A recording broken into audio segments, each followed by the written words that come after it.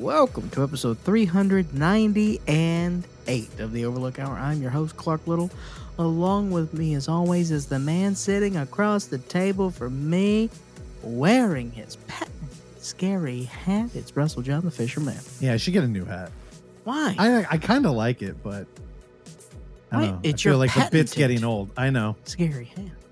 You know what's funny is the old programmer from the Alamo, Mike Keegan, when I saw him in the lobby of the Balboa Theater, he went, is that a Scary 61st hat? And I was like, yeah. He's like, awesome.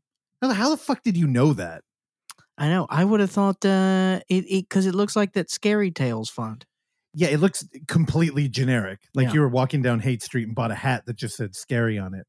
Oh, speaking of overpriced merch, later on we'll be talking about a movie that also has terrible merch that I'm probably going to buy. Oh, I love terrible merch. Joining us in on the subject of terrible merch is a man who sold many bad t-shirts for many years. Is Randy DeMichaelstad. That's me. What's up? Yeah, what the fuck, Randy? Your band never made shirts in my size. You never got up in the XL double X. And I've never been able to fit into your band t-shirts that I've got. You know, when usually you're the one paying for the band t-shirts, you make like two of the sizes that most people don't buy. And so I think by the time I had met you, we probably had already sold out of them. That's true. Fair. I think you just need more fat friends. Yeah, what the fuck? That may be true as well. That's what I think. See, fat people aren't into crying because they eat a lot of food and they're happy. Yeah. So they don't listen to Randy's crybaby music. That's fair. Yeah. We eat fast food and then we jerk off with the grease on our fingers from the French fries. And then we're fine. And we don't need to hear about fucking sad music about daddy didn't love us enough. Because we know that. And we bury that hole with food. And we don't have to blink 182 times. They're back together. Did you hear that? No. Yeah, they're back. Yep. Wait, the UFO dude's back in the band? I think so. Yeah. Oh, right. I've never actually heard him rant about UFOs, but I love Dan Aykroyd doing it, so I think I'd be into him. Do you love Dan Aykroyd doing it? Because boy, does it exhaust me. You want a little bit of levity in there, but there's none. He's completely deadpan the whole time. But that's part of the reason why we love Dan Aykroyd. I know. Because I love him. He's a fucking weirdo. Well, he's talented, too. He's super talented. So when you're really good at something, you get room to be weird in other degrees. He will always be Elwood Blues to me, so it's fine. Well, I mean, as I was saying that, if you're a genius in one area, you can do weird shit in others. And I think Kanye may be proving me wrong. Have they found him, by the way? I don't Or is he know. not missing? I can't trust anything anymore. I don't think joining anyone us- gets at the point. Joining us on that on a Kanye update is our Kanye expert, Oksana Valerianova Osachi, which is part of the reason why our show is as deep as it is, because we actually assigned the Jewish lady the Kanye patrol. So any update on Kanye?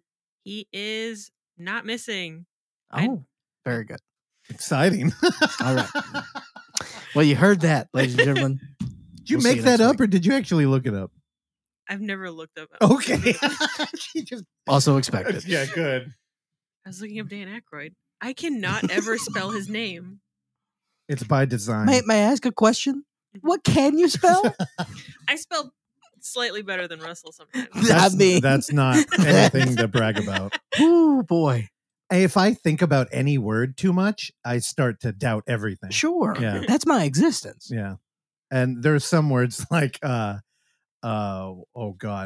initially that will always autocorrect into like internally or like something close, and I never catch it. Yeah. Or, receipt. Yeah. Oh no. Yeah. Fuck that. The I and the E always throw me off. Well, congratulations. I want to thank everybody for surviving the worst storm to ever hit California this past week.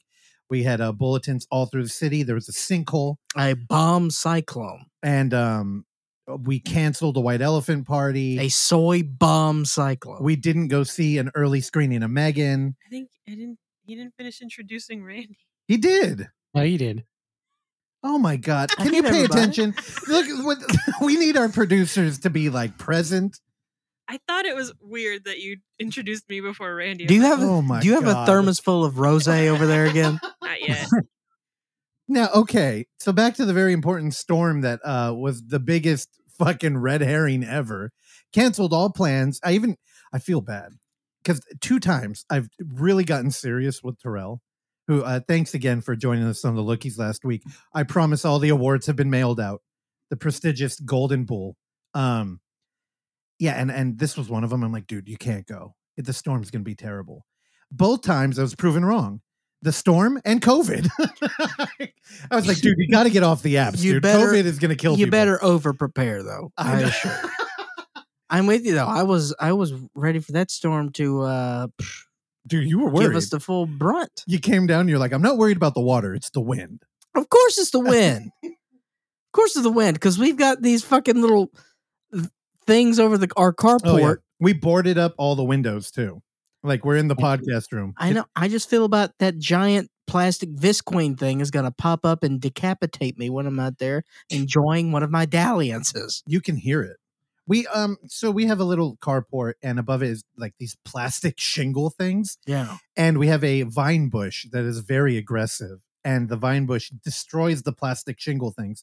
And one of them just flaps in the wind, and it's very big and like heavy. Very heavy. And it feels like it would decapitate you. Well, yeah, it would. There's no question. I know. I've gone out there. Me and Oksana have both gone out there and tried to fix it, and it just keeps popping up. I would be decapitated, and y'all would be both sad and excited. Sad because you lost your friend and captain of this show, and B, you would be excited because it would be very Final Destination. Oh yeah, we need a security camera before it happens. That is true. And then you give it to your fuck boyfriend, James Dobbins Jones. Oh, dude, he'll put it in part 2. You brought him up. James Dobbin Jones, director of Charlotte's Net, the most infamous film ever in UF and on this podcast, had a little glow up. If you follow him on IG, you can see boy's looking ripped. I'm very jealous, and if he wasn't 20 years younger than me, I would fight him in Mortal Kombat because I feel threatened. Glow up. Shout out to James Dobbin Jones. Yeah, he had a glow up, and I all threw up. How about that? So, Randy, I don't know if you can look behind me, but you see that black bar? I believe that's like a curtain rod that we shoved in there to hold the window up. Mm-hmm. Oh, nice. Yeah, we're ready for the zombie apocalypse. Again, this is not the window that attacked you. It was the other one. That's a true callback for...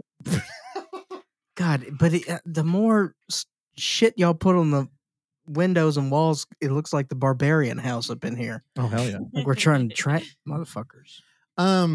Last piece of bookkeeping for this week. David Lynch has still not come out. So, as a closet, I think it's time we're going to cut his benefits. It costs a lot. I don't know if anybody out there knows about running a business. We're going to cut his he gets a 1-week severance? Well, I mean, all his benefits were still active. We're going to shut them give down. him a month. So, Randy, get the paperwork out. We're going to have to let him go. I am going to say, if anybody out there, I should probably say our producers are very busy, which is why I'm not asking them. But if anybody knows any other aging celebrity directors that do daily YouTube videos, go ahead and write in, and I'll contact them, and maybe we can hire somebody. Just let me know. You can do it in the Discord too. You know who does? It's not on YouTube. It's on Twitter. Okay, that works. O.J. Simpson, not a director. O.J. Simpson, man. The thing about O.J., it could work. Maybe I'll take care. It's just I get mad sometimes because he'll talk about crime, and he'll come from this like moral standpoint. Of course, and it's like, you murdered people. Shut the fuck up. But he got away. Well, and in his mind, he's convinced that he did not do it because he's O.J. Simpson, made in America. Yeah, I mean, maybe he might be perfect for the show.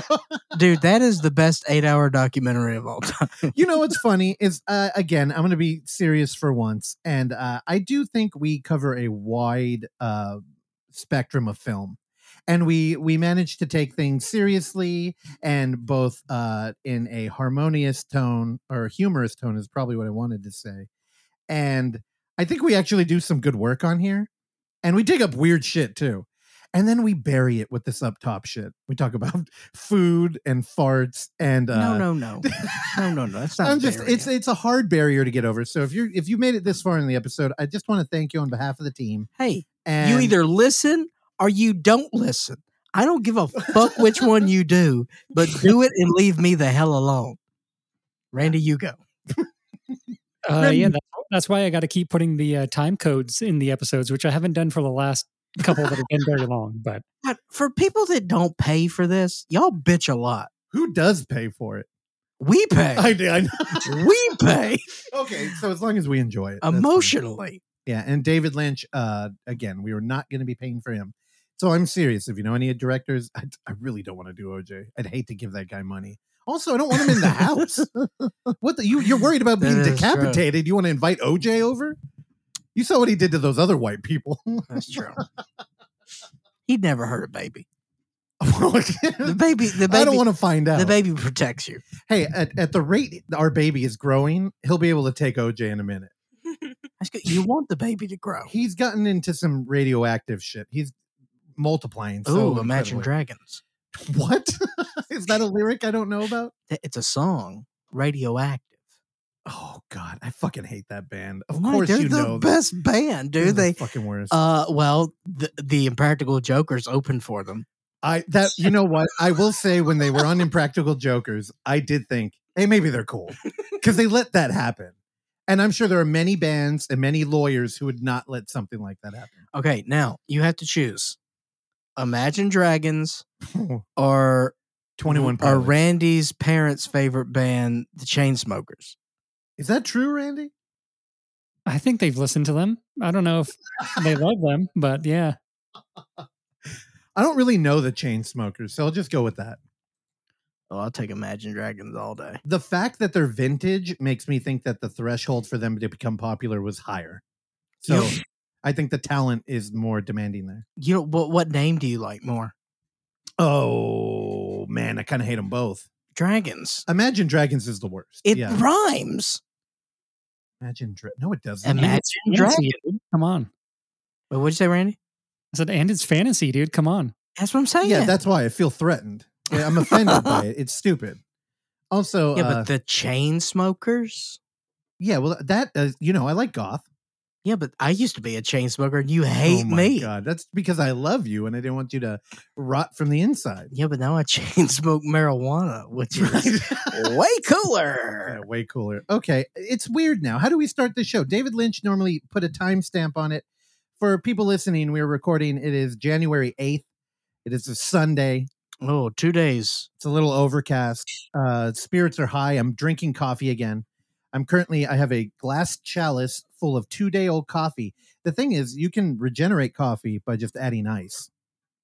What do you mean by regenerate? I'll agree with that. I'm not into microwaving old coffee, but I'll do it iced. Yep, exactly. Microwaving coffee's fine. It was on the pot, and I'm like, I think I made this 2 days ago. And I'm like, I know how to bring that back. Put a little God's love in there. Bring it back like his son. I don't like iced coffee. Okay. I just don't like it. Put some sugar in it and have a blunt. I'm sure you'll love it. No. This is fucking boba. You drink ginger beer. You can't. Yeah, but it's better with your pinky out. If I'm gonna drink a sugary drink, it better be carbonated. Oh, wait, you could carbonate coffee. Pass. Why? You haven't tried it? I fucking hate coffee sugary drinks. I hate that shit. I hate a boba. I don't want to drink petroleum balls. Okay. And all you just taste is that I got one sweetener. It's trash. How about now? Okay, this will be a zero drink. Patent pending because I know what Pepsi owns that. Who owns that? Who? The zero thing. Is that Coke? Zero. Well, no. The zero sugar thing. Everybody can do it? Yeah, they say zero sugar. All right. How about this? Coffee flavored Monster Zero. Would you try that? I hate Monsters. Why? I don't touch those. They taste. Is it the satanic logo? Dude, Monsters taste like if throw up could come out of my dick hole. You were doing this wrong. It's all about the branding. It's not about the flavor. It's about the flavor, dude. What's that? Me and Guy Fieri, dude. What's that new one I really like? I rent in Flavor Town. The one with the Swedish fish flavor? Bang. Swedish Chef. What? Bang. No, no, it's Ghost. not. It's not big. It's called Ghost. Ghost. It's I don't sponsored know by Ghost. I don't know how they do what they're doing over there. It's got to be illegal, It's scary because I had the orange creamsicle. dude. Right? Yeah, it's like 5 calories. 5 calories where? I Because know. I'm having an orange creamsicle right now, friend. It's the fucking Seinfeld thing all over again. Fat-free yogurt. Yeah, 100%. Yeah, and you're like, oh, this is great, and then your arms amputated the next week. Man. Randy, if you haven't heard of it, it's Ghost. I bought it as a joke one day when we were going to help Jasadi move. Again, just if you're keeping track, this was the day before Oksana was induced. And I got some Ghost drinks, and I went, holy shit, this is crack. Did you try the Sour Patch Kids one? No. There's two. There's red berry and blue raspberry. I tried the Warhead flavor, which is fantastic. Swedish Fish, which I'm not a fan of. I love a gummy, not a fan of that, but I love the drink. Yeah, okay. I'm sorry. I criticize how we talk about stupid food things while doing great film work, and then I'm a victim of my own bullshit. So it's a good thing that I have a segment that everybody loves brought back for the first time this year. This is of course the one where we send out our found footage adventurer Thomas Burke to pry new films out of the cold, dead hands of corpses out there. I don't think he left the country for this one, but he did go back in time. As we'll be looking at a movie that is digging into the conspiracy of the Dan Brown bullshit that came out. What year was that book? Da Vinci Code. Da Vinci Code. Thank you. I remember Da Vinci Code was number 2 in his series, right? I don't know. Probably first, but I don't know. Because as a 2003. 2003, perfect. Yeah, Da Vinci Code, Angels and Demons, and like Inferno or some shit. Yeah. So okay, let's start this in-world camera. What do I call it? Report? No, give me another word. Dossier. That's also incorrect. I don't care. Yeah, that does conjure up like the image of files, though. Yeah, the dossier, like you have a bunch of paper in front of me. I like that. I'll get a paper drop next time, so it sounds like I'm shuffling paper. I like you looking around the room. No, I got rid of all the garbage. Anyway, here we go. The TBR report. Brought to you by Paper. What? By the way, before I read this, preposterously long email. So prepare thyselves, boys and girls. It sounds like y'all enjoyed the last recommendation of Occult Angel, so I wanted to keep the conspiracy theory theme going with another recommendation called Bloodline from 2008, not referring to the semi-decent Sean William Scott Bloodline from 2018, which isn't even found footage, but still a decent piece. And because you also said that Occult Angel reminded you of Monty Python, I thought it was rather synchronistic to find out that Bloodline coincidentally refers the film. How about that? What if the greatest story ever told was a lie? That's the log line. And I got to give a shout out to Isaac Rodriguez for recommending it to me early last year. Bloodline is one man's journey into the world of the so-called Bloodline conspiracy at the heart of Dan Brown's The Da Vinci Code, where a secret society, the Priory of Sion, claims to have guarded evidence of the marriage of Mary Magdalene and Jesus Christ, their children, and their descendants through the centuries. In 2008, it was released in cinemas as a documentary. In the film, director Bruce Burgess interviews several people with alleged connections to the Jesus bloodlines hypothesis. By 2012, Ben Hammett confessed and apologized on a podcast interview that everything to do with the tomb and related artifacts was a hoax, revealing that the actual tomb was now destroyed, being part of a full-size set location in a warehouse in England. If you'd like to see the movie, Bloodline is currently available on the Mysterio YouTube channel.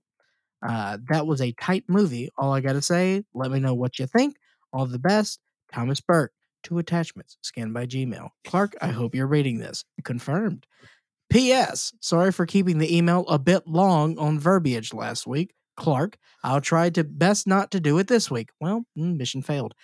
Although after rereading the email, now I'm beginning to suspect that I may have inadvertently done the opposite of what I was intending to do, which was to keep the verbiage down. Ding ding. However, I failed. Pardon due to the situation I have in front of me, which is a warm plate of Raising Cane's chicken tenders. It would be unpleasant to have to edit this one down again, so I'm going to tend to the fries before they get cold and soggy. Chicken nuggets are fine when they're cold, but I substituted the coleslaw and toast for extra fries. Know what I mean? But I promise you know that come next week's recommendation, I bet I can condense this puppy down to only 3 sentences. Don't think I won't do it? Ask me. JK.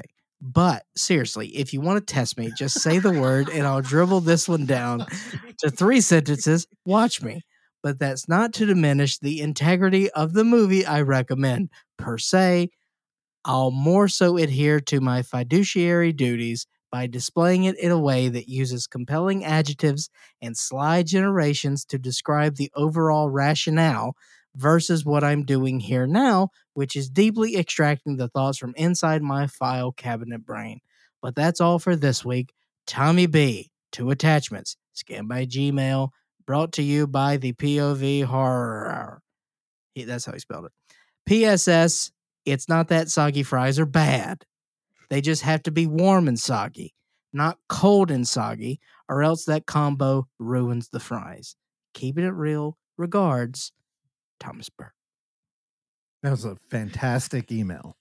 It was ridiculous. He's Tommy B's playing games, dude. He's getting it. Also, he was victim of talking about food too.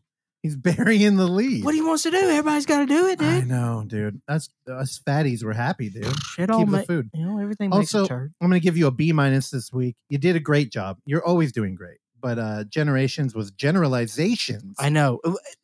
Hey, I co-read this shit, and I do it with sunglasses on. All right. Well, I'm just saying. On a small screen. Hot and soggy reads are fine. Cold and soggy reads? Hot and soggy. So, again, if you're still paying attention, if you don't give a shit about Dan Brown, I'm going to try and generalize things to make it a little interesting. You know how conspiracies are pretty popular now? And everybody loves to hate Alex Jones? Well, way back in the day, before it was cool, I was new to Alex Jones and hearing about conspiracies. He's not the only one. There was one on YouTube that I used to love that is now gone. I've tried so hard to find it, where this skinny Urkel-looking dude used to talk about how Michael Jackson was trying to make all of America gay. And in the song Beat It, he was really talking about masturbating. I've tried to find this clip forever. Anyway, conspiracies can be fun. The thing is, some of them feel kind of real. Remember, conspiracy is an FBI term made to disregard information, and it works really well. Dan Brown made waves in the conspiracy community in 2003 with his, I believe it was a trilogy of books that all kind of take a look at the Bible. And they talk about a secret society and all these puzzles left in all the art around the Bible. And like Tom mentioned, the main idea was that Jesus married Mary, which is important because if they had offspring and he was human, it means that he wasn't resurrected. Jesus didn't fuck, dude. Yeah, it kind of changes. It changes a lot. And, you know, there are people out there who, if you even change a little bit in the Bible, they go to war. Oh, yeah. One of my favorite drinks is named after a long war between the Protestants and the Catholics, which is called the Irish Car Bomb. I had a good time telling Pharrell that the Irish Car Bomb is named after an actual violent act that happened it was normalized in Ireland. Shout out to the Irish Car Bomb and the Edinburgh Castle that would kick us out after every time we ordered one. Anyway, this movie is 2 hours of deep Bible ARG. So if you're looking for a faux doc, if you're a Bible head out there, you really love the Bible. Oh, we love our Bible heads. You love to nerd out about religion. And you really want to dig into it. Hey, this movie is there for you. And it's available on YouTube. I will say that any of the subtitles that are not. So Tom sent us a link that oh God, what is it? It's like a Spanish or it's Italian or something. All English subs, but whenever they speak in French or something, you can't, it's gone. So you're going to lose a little bit. Here's the thing. This is an incredibly dense, deeply in the weeds faux doc, but I think it is valuable in the in-world camera history because they did one of the no-nos. And, I was up way too late last night with one of the East Bay cinematographers, Jasadi Perkins. And I was talking to him about like this fine line of found footage horror and how you want to make your movie believable, but also contain some fantastical elements. And if you go too far in either direction, people are going to fucking hate your movie. If you make a film that's just clearly not real, like Chronicle, you get a lot of hate. If you make a movie that's too believable, people get literally mad at you. Forgotten Silver is a film that we covered in TBR before, where Peter Jackson had fun and he was like, oh, I'm going to make up a history for New Zealand and it'll be a fun little gaff. And he got death threats. People were like, why would you do this? You've disgraced our country. And you can't do it. And our buddy who made this film, he did it hard. This movie was covered by fucking Rotten Tomatoes. I believe 11 critics went on there and they rated it, and everybody just took it at face value. And you hear that and you're like, that's kind of fun. When you watch the movie, it's so legitimate looking. There's a callback to one of our favorite found footage films, Butterfly Kisses. Butterfly. One of the best things about that movie was that there's internal conversation about hoaxes, about what's real, what's not. And just when the movie's having that conversation, it kind of allows the audience freedom from it. And this movie does it a lot. So we have a Peter Jackson looking guy who is the in front of the camera documentarian, and he's going all over the place. It's really got a vibe of Corroborators, if you've been following the TBR report, which is another very, very researched, dense faux doc about a conspiracy. And this is also, it's got some of the feel of Occult Angel, but just none of the levity. And I think the combination of Peter Jackson that talks about hoaxes, and then all of the there's a lot of interesting footage here. They claim to find the mummified corpse of Mary Magdalene. And you're like, how are they going to pull that off? Well, just to give you an example, they go into a cave and we get that directional lighting. It's got very intense horror vibes here. But then it turns into a kind of like boring part of Jurassic Park where it turns into an archaeological site, and they start dusting off things. They actually put a camera below ground and they find a tomb. And while they're doing it, they're like, could this be hoaxed? Like the whole time they're kind of taking all the pressure off of us, and they're asking the questions. And by the very long feeling 2 hours, it feels fucking legit. I don't read the emails from Tom before doing this, and I'm kind of shocked to hear that our boy went on a podcast, Ben Hammett, and confessed and just kind of owned it up. I'd kind of like to make a note if we could reach out to that guy, because I would love to hear the death threats. Because, Peter Jackson did this with New Zealand, which in America you probably never even heard of. This guy did it with the fucking Bible. I can only imagine the fucking weird zealots out there who are like, you do not do this. Yeah. I mean, in this movie, they have people from the Vatican supposedly giving interviews. I can tell you right now, I bet he's cursed from it. Dude. He got cursed. Dude. Now, he's definitely gotten cursed. There's a moment in this film that really stood out to me. It's probably the weakest moment as far as claiming to be true. He goes on a website that he finds from the Knights Templar, right? So there's supposed to be like Knights Templar stuff that somebody found, but it looks like a GeoCity, poorly constructed. Like it looks like in the Innkeepers when they're looking at that paranormal site, and it's just like early internet. And there are just these photos of like boxes in the ground and like shit in it, which all look pretty good. But the site looks so bad that it feels authentic. And the dude's just like, I don't know. This looks kind of fishy to me. And it's incredible. Unfortunately, if you don't care about Dan Brown, if you don't care about the Bible, and you're not like a huge conspiracy faux doc person, which I've never met one, if I'm being honest, it's really not something you're going to watch unless you're a found footage adventurer like Thomas Burke. And again, Thomas, dude, I thank you for digging these up. Because if there's ever a like collection of important movies, this would definitely have to go in the category of don't fly too close to the sun, man. You don't want to trick people like that, because I'm sure this guy's like gone, our buddy Anon from Murder Death Koreatown, and he's just probably off the web now. Because once Reddit gets a hold of he's waiting for Web 3. Yeah, exactly. He's many layers deep into the onion. right? Is that the Tor browser thing? Glass Onion. Oh, I'm not going to Man. watch that movie, by the way. You don't need to. So Tom, thank you, man. And again, this is 2 hours long and it's very dense. So unless you're like a completionist, I can't really recommend watching it. Or like, again, like unless you're really into the lore of the Bible. You just don't appreciate history, dude. Again, I should mention though that what Dan Brown did and what this movie's doubling down on is essentially turning the Bible into an ARG.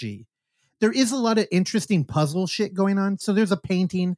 Again, I'm not going to spend much more time on this, but they go to a church, which if that's in a soundstage, incredible. And there's a painting, and they're like, when we look at this painting and interpret what's happening, there are men carrying the corpse of Jesus. But if you look up in the top left corner, there's a moon. And they're like, by Jewish law, you cannot touch a dead body at night. So either this is fictional, like it's a fraud, and they're like, there's no way that's the case. They're like, so what they're actually saying is that Jesus wasn't dead, that he was never resurrected. And it's like, that kind of shit is a lot of fun. If you like, just like postmodern interpretation of art, it's a deep ARG, but man, you got to know your Bible. And sadly, it's just not one of the books I've read yet. And sadly, if you've been following along, I missed my goal last year of 50 books. I think I came in at 32. I completely blame it on having a kid. But that's going to end it for Bloodline 2008. This concludes the TBR report. This concludes the TBR report. Yarr. Yeah, I was bummed, dude. I really thought I was going to hit that 50 mark on the books. So what'd you hit? 32. That's still a lot. That's Yeah, not bad. not enough. And the last one I read, Uzumaki, fantastic book. I know I talked about it on here already. As a small reminder, I'm always right. So Yeah, right. We're talking politics. you know me. Hey, how was everyone's Q year? You have a nice Q Happy year? Q year, dude. How was your Jan 6? Did you celebrate that? Yeah, I baked a cake. FaceTime Randy. I was wondering why blew out the candles together. I was wondering why we had Riot gear coming in from Amazon Prime. Also, I like ending the TBR report by blaming my kid with something. So I'm going to try and continue that. Birth, he didn't even want to partake in. Yeah, All right. All right. Randy, Michael, how was your week this week, son? Did you have any torrential rains out there in Atlanta like we did? Not really. We did, what was it, Thursday night? We did have a tornado watch for a couple hours, Oh.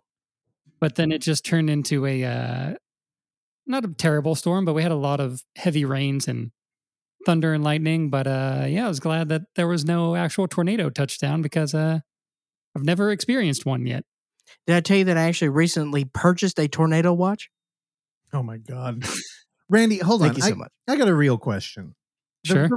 The people out there on the street, because I talk to regular people, the real conversation, it's not left, right. It's not all this bullshit about religion.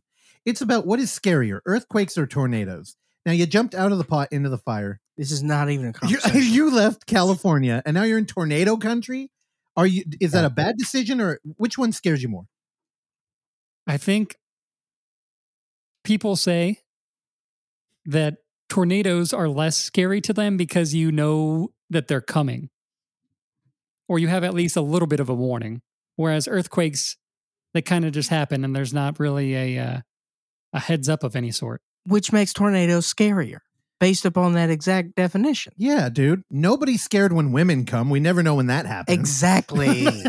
I don't think I've ever been in the same room where a woman came. I guess you can technically maybe be more prepared or leave the area if you need to. Yeah, that's bullshit. I like to live life like it's about to end every minute in constant fear and doing dumb things that you think you won't have to own up to. Tornadoes are way scarier. It's not even close. I don't know. No, because it's the anticipation. I get it. Yeah, dude. Yeah, just open up the earth and swallow. Tornadoes are horrifying. I hate tornadoes. Not a Wizard of Oz fan. I have a I have another food related question that goes back to Thomas Burke's email. Here we go.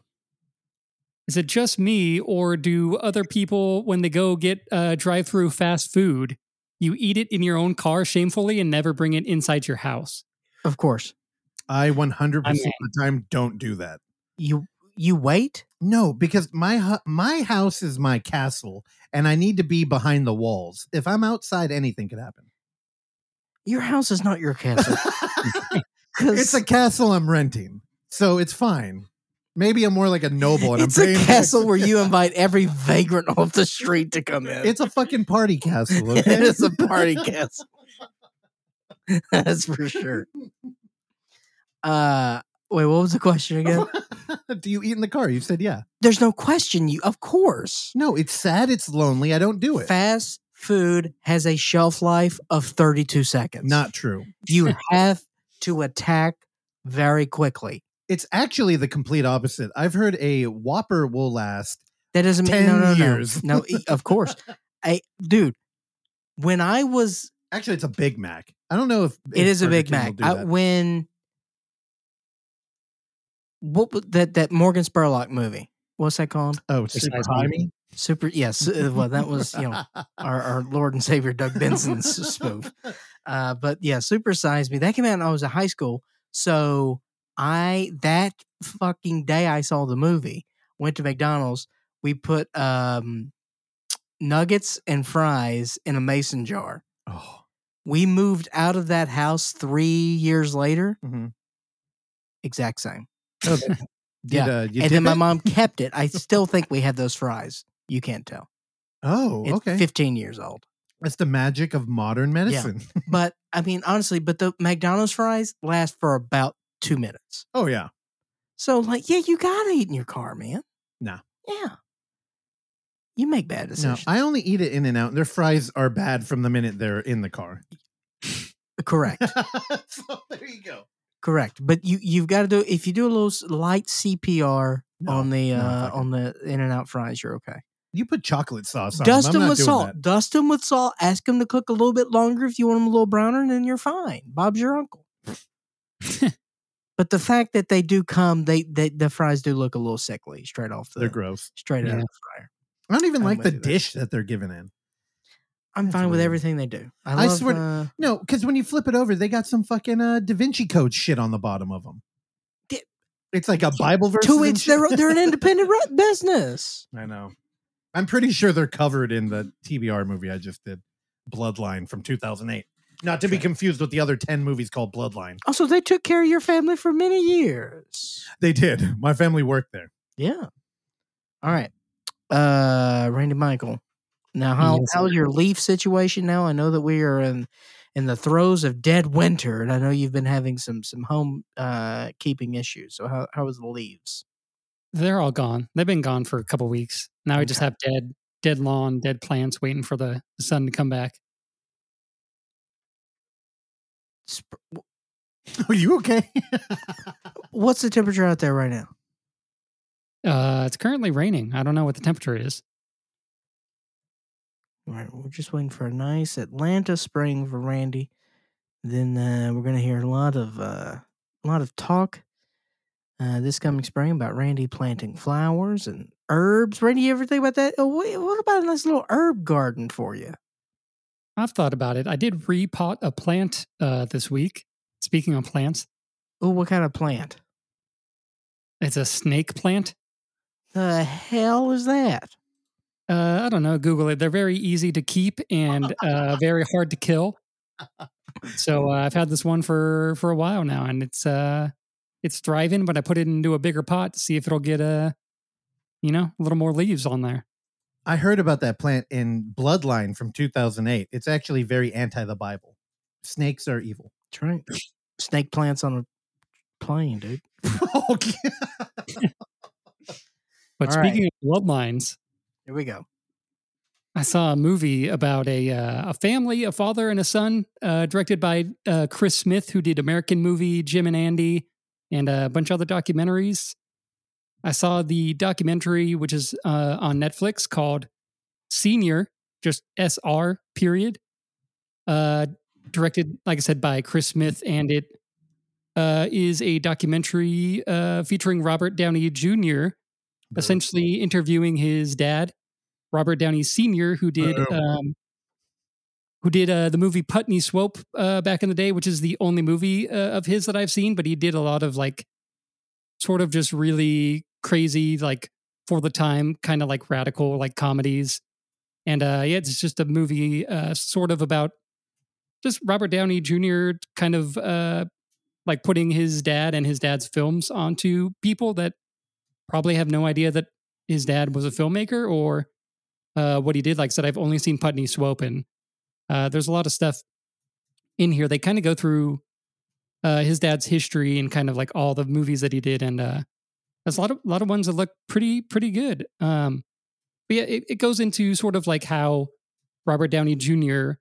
As his son was obviously around like film all the time and kind of like from birth, and kind of just like his dad got into drugs and how that like kind of influenced Robert Downey Jr. to get into drugs. So it gets into some emotional territory, but for the most part, I really dug this. Another cool thing that they do in the movie, they kind of give Senior part of the film crew to make his own version of the documentary, and his own version is much like looser and funnier, and it's just like he just like tells people to go around and like shoot like random like nature bits and stuff, and his is much like his movies sound. They're a lot like more jazzy, and they give him like a guy that and an editing bay, and so they're kind of showing like Senior's version of the movie versus the movie that Robert Downey Jr. is making with Chris Smith, and they show like cuts of his stuff, and it's pretty funny. He seems like he was a very funny guy in general up until his death, which happens at the end of the movie. Like ha funny, or yeah, he's very like irreverent and just like he just makes very just like he's living in New York. I guess he's lived in New York most of his life, except for a stint in Los Angeles, which he hated apparently. Bad experience with the studios, and he lived in New York, and he's just like driving around New York, and he just makes like funny observations about like people that he's seeing, and it's really good. It does get a little sentimental towards the end, a little tear jerky, but for the most part, it's shot in black and white, and it looks good, and I was pleasantly surprised. And I think it's just 90 minutes. It's good. So did you tear jerk it? No, it did get a little dusty though. Randy's first band was the Tear Jerks. Oh, the tear jerks. Oh yeah. They performed in a circle. Good band, the Circle Jerks. Keith Morris. Randy, shut up. Now, I thought Robert Downey Sr. was dead. He is dead. I just said that they go into his death at the end of the movie. Oh. Wait, but I thought they were talking to him. Yeah, he's a They were, hologram. but they shot it like 3 years. They started it like 3 years ago. He died in like 2021. I think. Okay. Oh, Yeah, we just lost him. Didn't you hear, Randy? They gave him a camera crew and they said, "Okay, go die." And then he's like, "Okay, film this bush, and then I'm gonna fall." That's like He did- Dick He did Johnson. he did finish his own cut before his death. He circumcised himself? Yeah. I hate how Robert Downey Jr. blames his drug addiction on his dad, Randy. I can't believe you support this. He doesn't really blame it on him, but I think even his dad and sort of other people that they talk to in the movie kind of talk about how that was probably a big influence. And, it gets into, territory where he's kind of like thinking and like talking to his father, like so I think he had Parkinson's.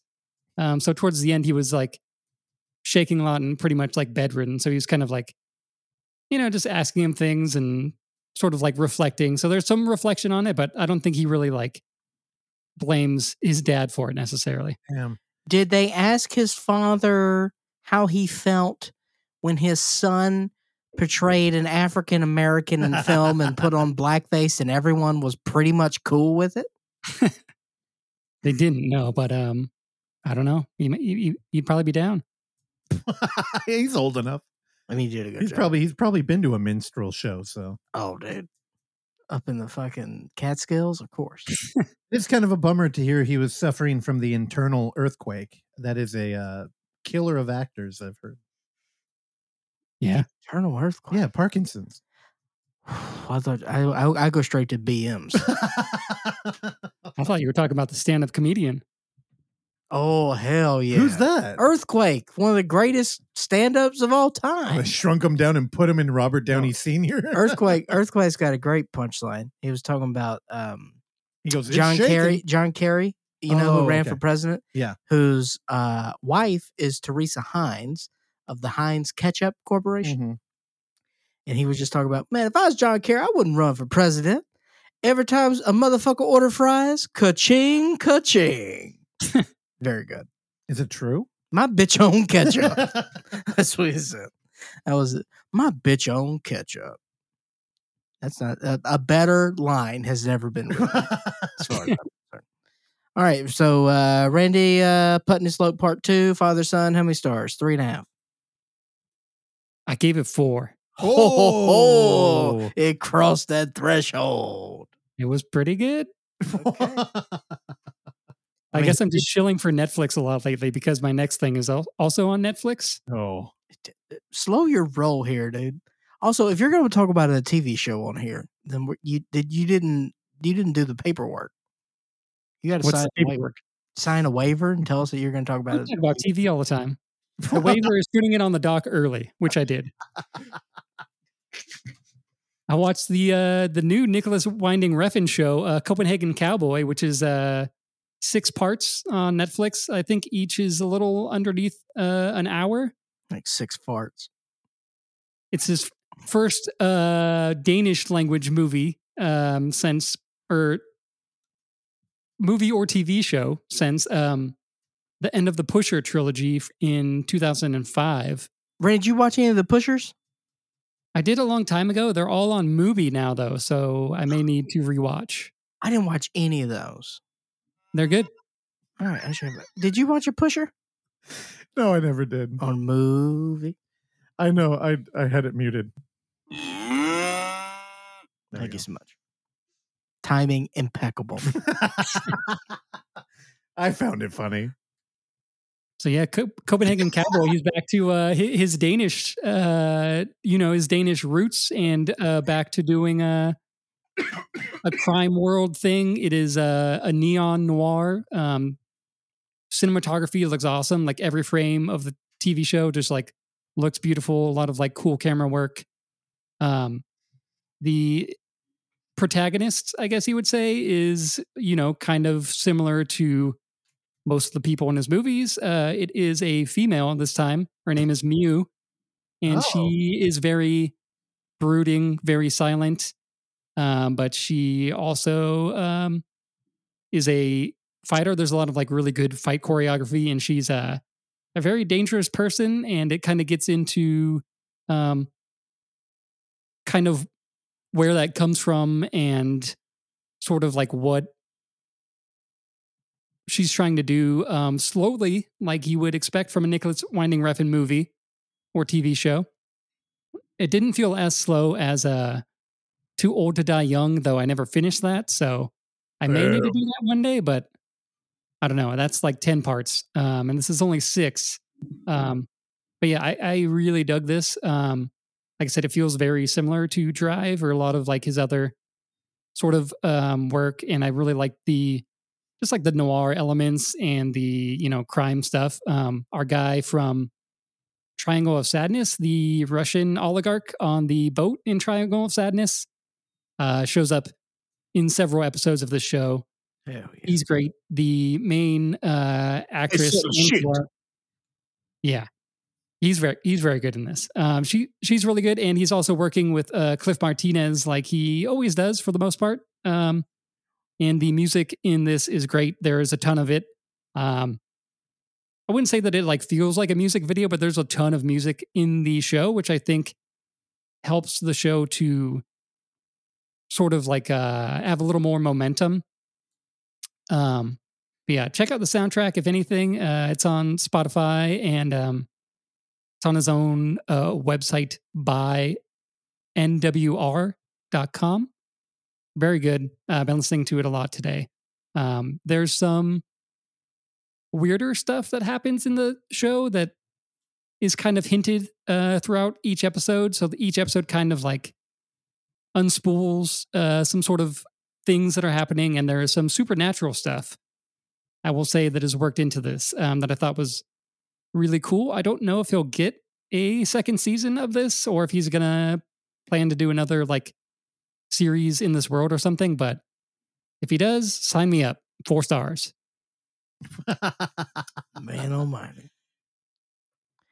All right, here's the thing. You know, look, we're both colorblind brethrens. So, I always have a appreciation for Refn and his palette. But this style over substance thing, sometimes it can wear me thin.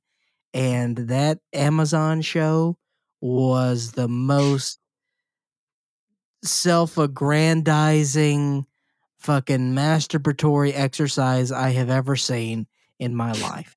So the fact already, it was like 10 episodes. I think some of those were like 2 hours. Mhm. Like that Yeah. was an incredibly long series. So the fact that it's 6, and I took a sneak peek. I watched like the first 15 minutes, by the way.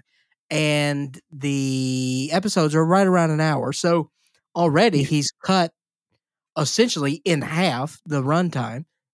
That's a good sign for me. Mhm. Also, I think going back to his native language also is helpful too, because otherwise it was like he was afraid of dialogue, and his actors were afraid of dialogue, and that's why it took about 3 minutes between every line that they fucking said.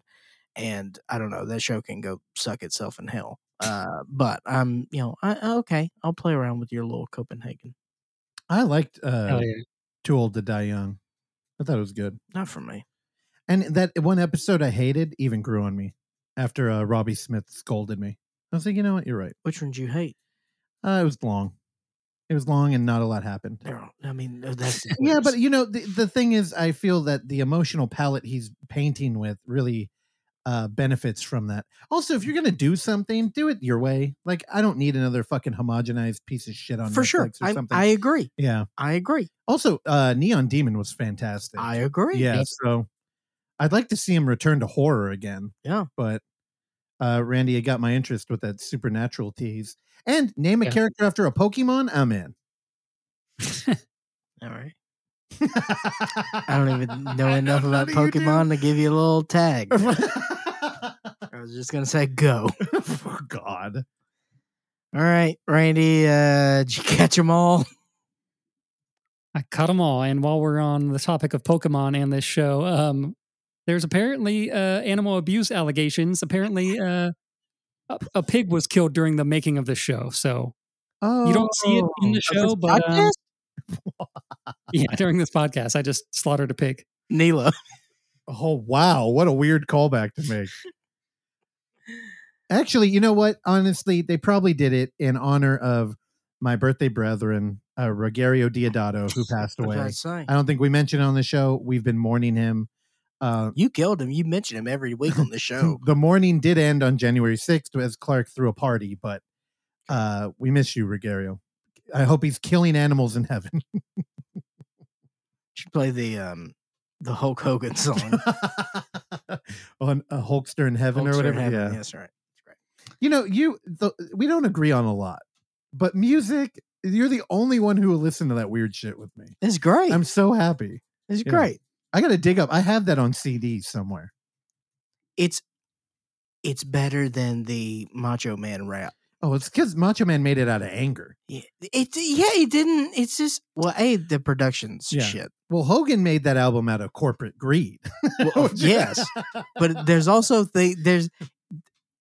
there's joy in that album. Oh yeah, The Macho Man feels weird. Yeah. Yeah. It's It's, also, angry. which is what, yeah, I don't know. I just, like, I love Macho Man, but part of his thing is like, he's kind of got like a cocaine charge, Mhm. like a cocaine charm out Yeah. of him. Like, kids liked Macho Man, but like, looking back at Macho Man as an older gentleman who knows about substances and how people can act on those substances, he was jacked to the gills. Yeah. That's when pro And wrestling was fantastic. I know it, Yeah. but I'm just saying it's terrifying now. Yeah. As a kid, I was like, I don't know that this guy was jacked to his fucking eyeballs. But we wish all the professional wrestlers well in their chosen life. Okay, Randy, anything else? No, that's it. I was just going to ask what your thoughts are on Rappin' Rodney. Was Rodney King? No, your favorite comedian, not really your favorite, Dangerfield. Oh, of course, yes. I'm pro rapping Rodney. Hell yeah. Yeah, okay. All right. What was I going to talk about? I believe you have a Randy retread up top. Yeah. All right. Hit it.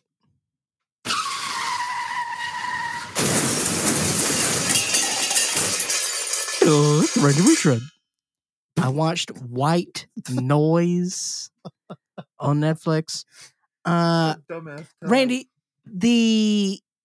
here's what I understand of what people were saying about White Noise.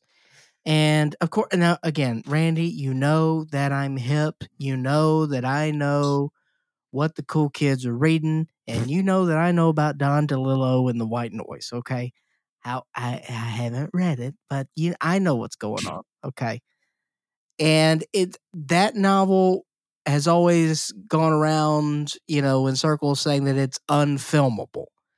So, what did you think? Just to tease this a little bit more, because you talked about it a little bit 2 weeks ago. But how did you feel that Bomback did with his adaptation of a quote unfilmable idea? I thought he did decent. Specifically, the second chapter segment, whatever in the movie, I dug quite a bit. It's very over the top, but I think in general, the sort of cynicism or darkness of the novel doesn't 100% translate to Bomback, just because I don't know, he has I think he has probably similar ideas and stuff, but I don't think the way that they come off in the movie are as, which may be a good thing. I don't think they're as hopeless, maybe, or not as Yeah. dark. Also, why is there a theme in most Noah Baumbach movies where the children are brilliant? Why is that a thing? Yeah, I don't know. It's a good question. I feel that that's a common thing, because that's a big, Yeah. one of the most entertaining thorough lines that we had in this. I had a great time with White Noise. It really surprised me. It's a strange film, man. Yeah. It takes chances. It's not perfect. It's a little weird. And Baumbach, it's not like any of his other work, but part of this kind of feels a little PTA Inherent Vicey, kind Yeah. of. I felt a little bit the humor was hit and miss with me. It gets what I call, very uptight NPR type of humor here a Sure. little bit, and but I thought that the acting and everything was perfect. The opening of the film I loved, with my guy, what's his name? Uh, the man that is better than Showtime, but he is on every goddamn Showtime show. I get what is his name? Randy? You talking Cheetle? Yes, of course, Don Cheadle. Why can't I think of Don Cheadle? And Adam Driver, Greta Gerwig, everybody's great. This is a strange movie. I don't Yeah. know. I I don't know why Netflix bought this. Netflix does this. I can't understand why Netflix does it. They buy strange properties, like this, and Blonde. the Ian Reed novel, yeah, that Charlie Kaufman did. So it's like they do stuff like this. I don't know. I can't. I'm over Netflix, but go watch White Noise. I had a good time with it. I Right. think to me, that is a feature of Netflix, not a bug. I like the fact that they do stuff like White Noise. So White Noise came out, Blonde came out, and Bardo came out, and those were all Netflix productions in the Yeah. same year. And though I don't necessarily love either one of those movies, I appreciate them for what they are, and I think they're like pretty unique. As do I. My issue here is not the product. And I'm not saying that Netflix doesn't understand, good things. What I Yeah. am saying is that the majority of Netflix's programming is bullshit. And I would like to completely remove myself from everything that Netflix does. But when they have one or two shows, I got to come back in here, and that's the whole rigmarole. That's what I'm saying. I'm tired of the dance. Yeah, but that is how you make money. I understand. Yeah. But what I'm saying is fuck that. You're saying stop making money and do what I need. Correct. Okay, I get And it. I'll figure out a way. Let me know how that works. Not well. Movie number 2 is here's the thing, boys and girls. This year I am trying to keep up. Like now, Russell, do you have a new book goal for this year? I don't know. I was thinking about trying to hit 50 again, but honestly, it's only been more complicated to read lately. Yeah. So I might down it to like 30 because I know I could hit that on I don't know. There you go. I haven't looked at my Goodreads. Well, what I've decided to do this year is to keep a proper film repository of everything that I've seen. That way I've got it right there and I don't have to forget anything that I've seen. So that's why I have my letterboxed 2023 film repository. One movie I would knock out here very quickly. Scare Package 2, Rad Chad's Revenge. I am a big fan of Scare Package 1. I thought Scare Package 1 was very, very good. It was really funny. It was smart. It looked competent. Honestly, I have no notes on Scare Package 1. Great. Scare Package 2, I have some notes. Note number 1. Probably should have just left off with Scare Package 1. There's not a whole lot to like here for me. This seemed really rushed together. The jokes are not great. They spend all of the time on the interstitials. Yes, this is still an anthology, but it's all done in the basically, we have a bunch of people. They go to a funeral. That funeral is for a horror host named Rad Chad, who was introduced to us in Scare Package 1. Then we realized that everyone in the funeral was there for a reason because Rad Chad wanted to play a game with them. And so it's Saw style throughout the rest of the movie. Oh, okay. And they go from room to room and they get knocked out by gas. And then there are some very pathetic games that they play. And Rad Chad says that they didn't appreciate horror. So he shows a horror movie in each one of the rooms. And so each one of our segments is a horror movie that he is showing to them. And I like that. I like Yes. that premise. That's really Yes. cool. And I'll tell you, the movies are great, but Oh, they no. are very short. We're stuck in this interstitial bullshit. That's not fun. Oh. Yeah. It's just it's just not great. And you can tell that there was budget concerns and the effects and stuff were just not a big point of pride in the production. Man, I really like that premise for a wraparound, though. It's a good premise. Execution, not too fun. Yeah, I the only other person I had heard talk about this was Terrell, and he had no kind things to say about it either. If you want to hear his thing, go on YouTube. But Yeah, it's a bummer. damn. It's a bummer. There's a new trend where they just try to churn the shit out while people care. And I don't know if it's working out very well. Well, I think it was started by Turner Clay. Honestly, and the Blackwell Ghost. Tubi's got the world record, though. because again, on Blu-ray Tuesday with Terrell, he talks about it pretty in depth. But the remake of Terror Train that I did talk about on here, they made a Terror Train 2 months after the original came out, And you liked it better. and it was better. And I forgot I watched it. You know, the damn lookies. This is the problem with the lookies. I watched Terror Train 2 and I watched Sissy, and I was all ready to go with them, and then was like, oh no, we have to talk about like prestigious films and send No, out we these don't. stupid fucking awards. What are you talking about? Prestigious films? I don't have to do that. I had to get a She fucking. talks about Wolf Cop every other week. I got a goddamn suit for the lookies. It's a very. It's something you and Randy care a lot about, and I love you guys. It's so. a Doug Stanhope suit. Doesn't even count.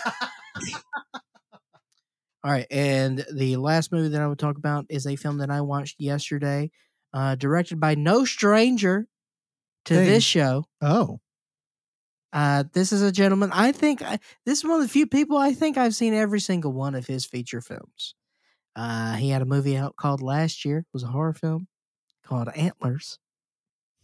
Man, it's Scott Cooper. His new movie is called The Pale Blue Eye. Russell, you got there about this? no, I haven't. Randy, you hear about this? Yeah, I must watch it today. Randy, very excited about the new Scott Cooper.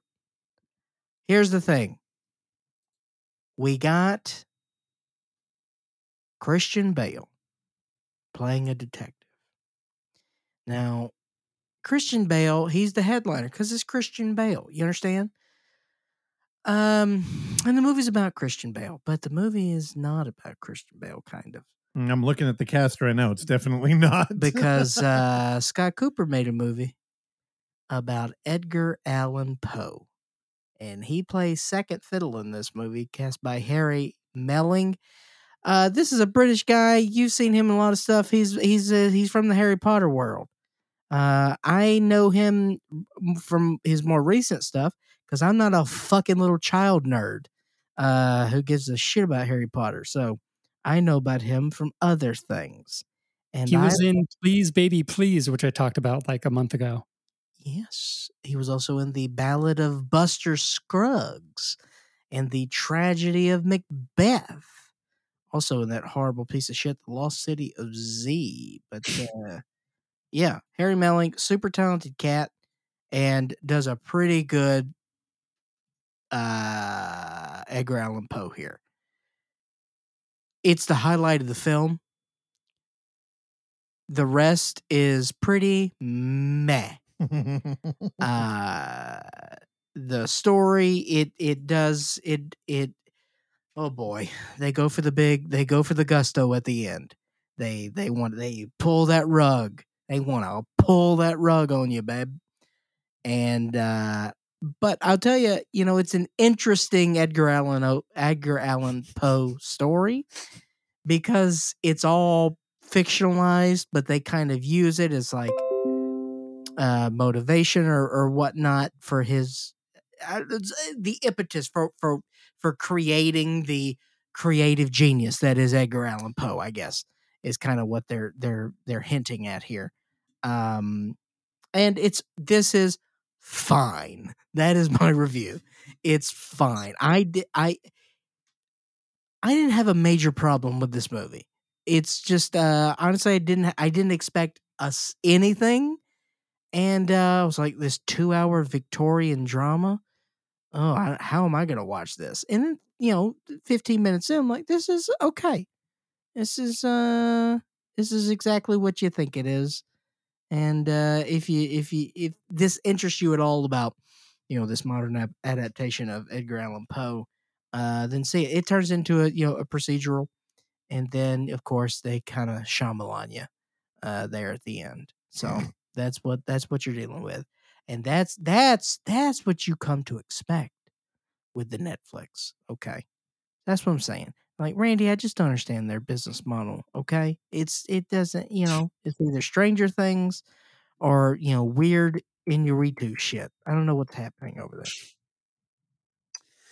Well, That's when fair. it comes to Edgar Allan Poe boy, there's only one movie that does it right, and that's Betwixt. Twixt. Right? What highbrow director made that movie? Francis Ford Coppola.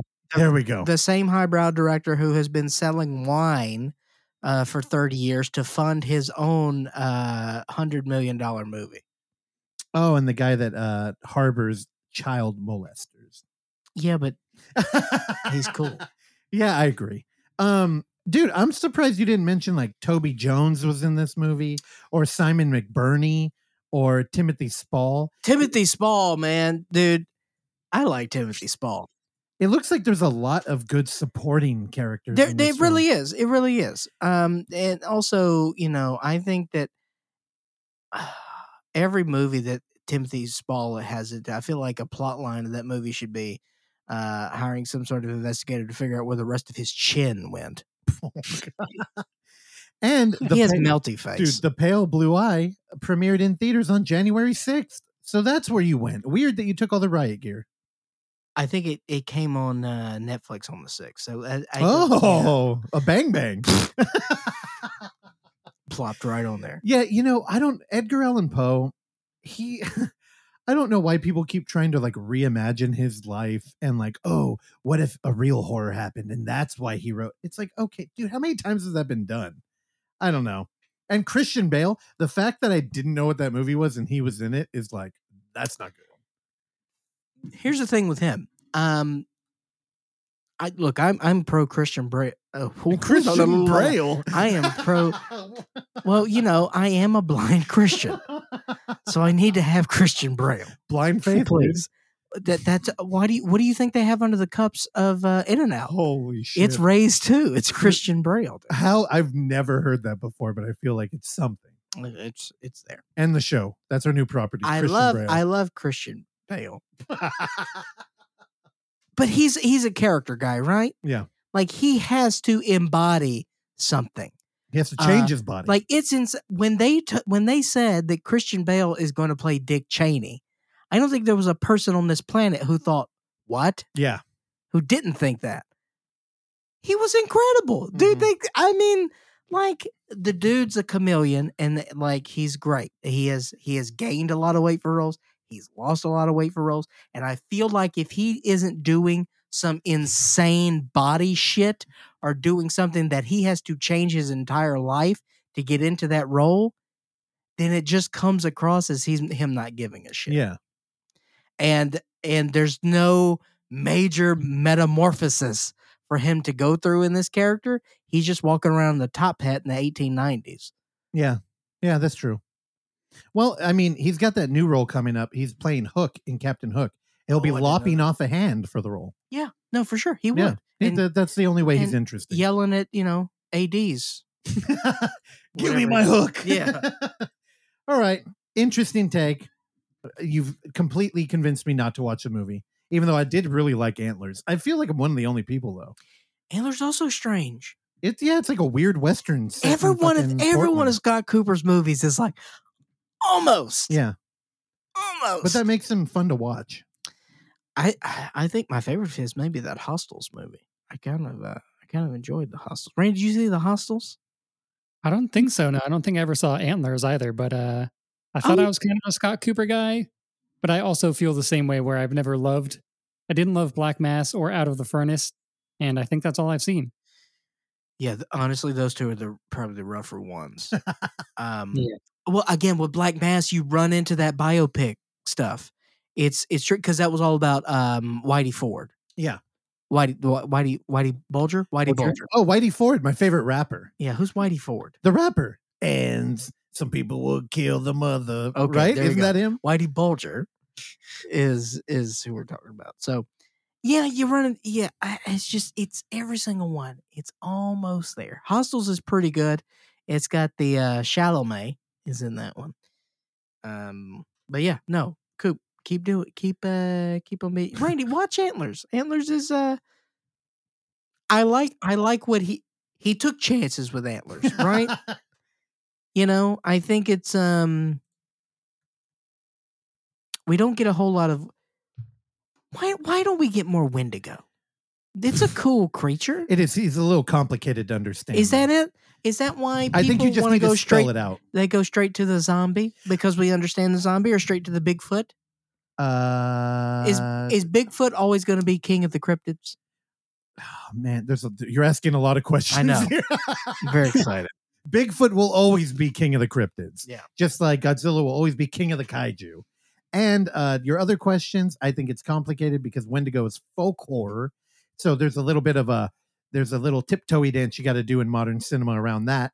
And then on top of it, zombies, we all kind of know the rules because of culture and video games. Where the Wendigo, it's kind of hard to set up a movie where you have to have cannibalism involved.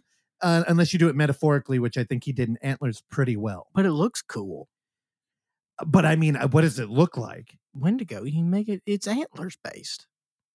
Make it look like Guar and you're good. God, okay. All right, are you done? Because I have a hot take coming in. Oh boy. Are you ready? Well, we got to talk about the big movie. So we'll Yeah. gonna Oh, close with okay. it. So I'll just cut all my movies out. I Skip mean, to the big movie. Are you if it's TCM Roundup, then yeah. TCM Roundup Part 2. I got 50 movies in 2 nights. No, actually, I'm starting off with one of Clark's favorite things.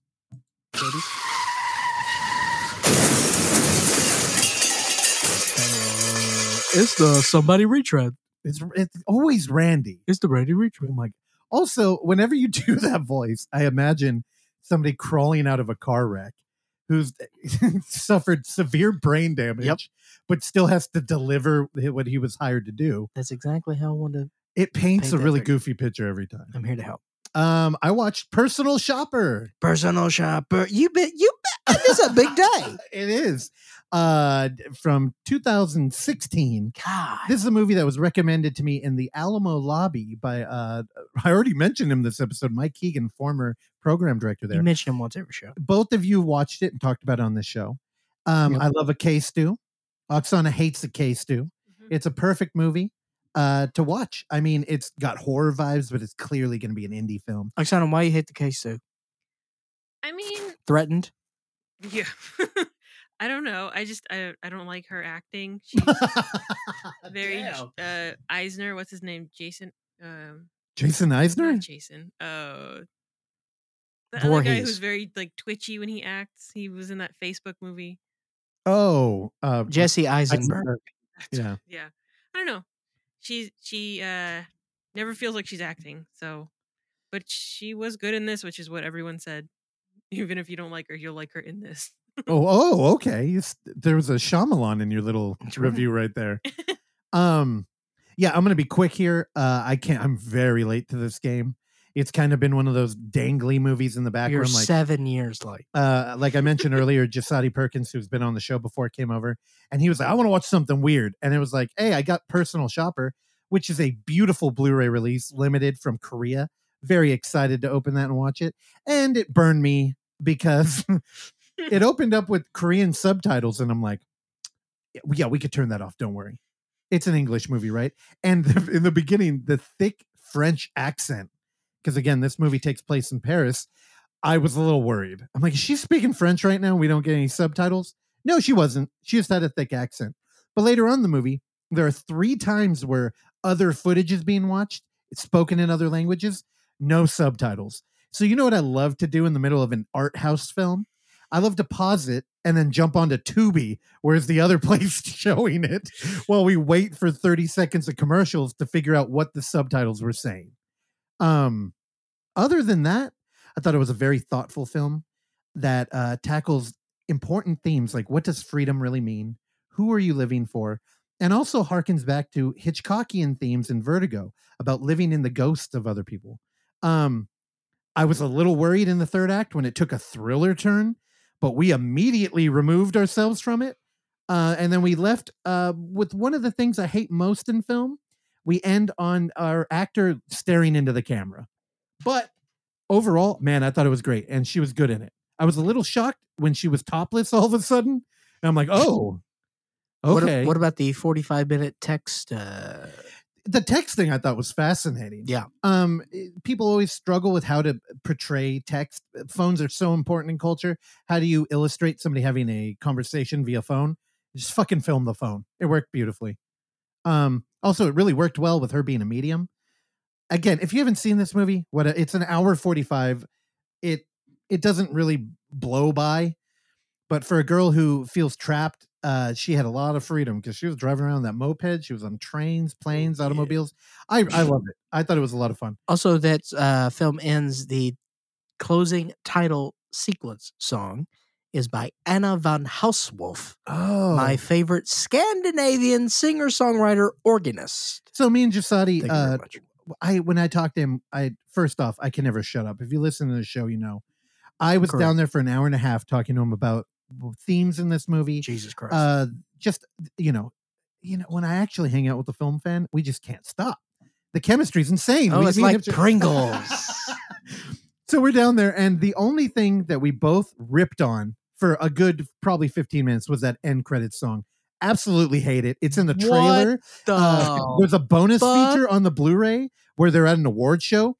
All the dialogue is dropped out, but they just play that song. Randy, you play that song when he talks about this movie. Dude, Post. it's fucking horrendous. It was laughable, and also it hurt the tone of the film, I thought. That song is wonderful. It was comedic. I love that song. Thumb up to the movie, thumb down to that song. Fuck You know, they got dude. they got Midsommar laws where she's from. Throw her off a cliff. That's a All good right. song.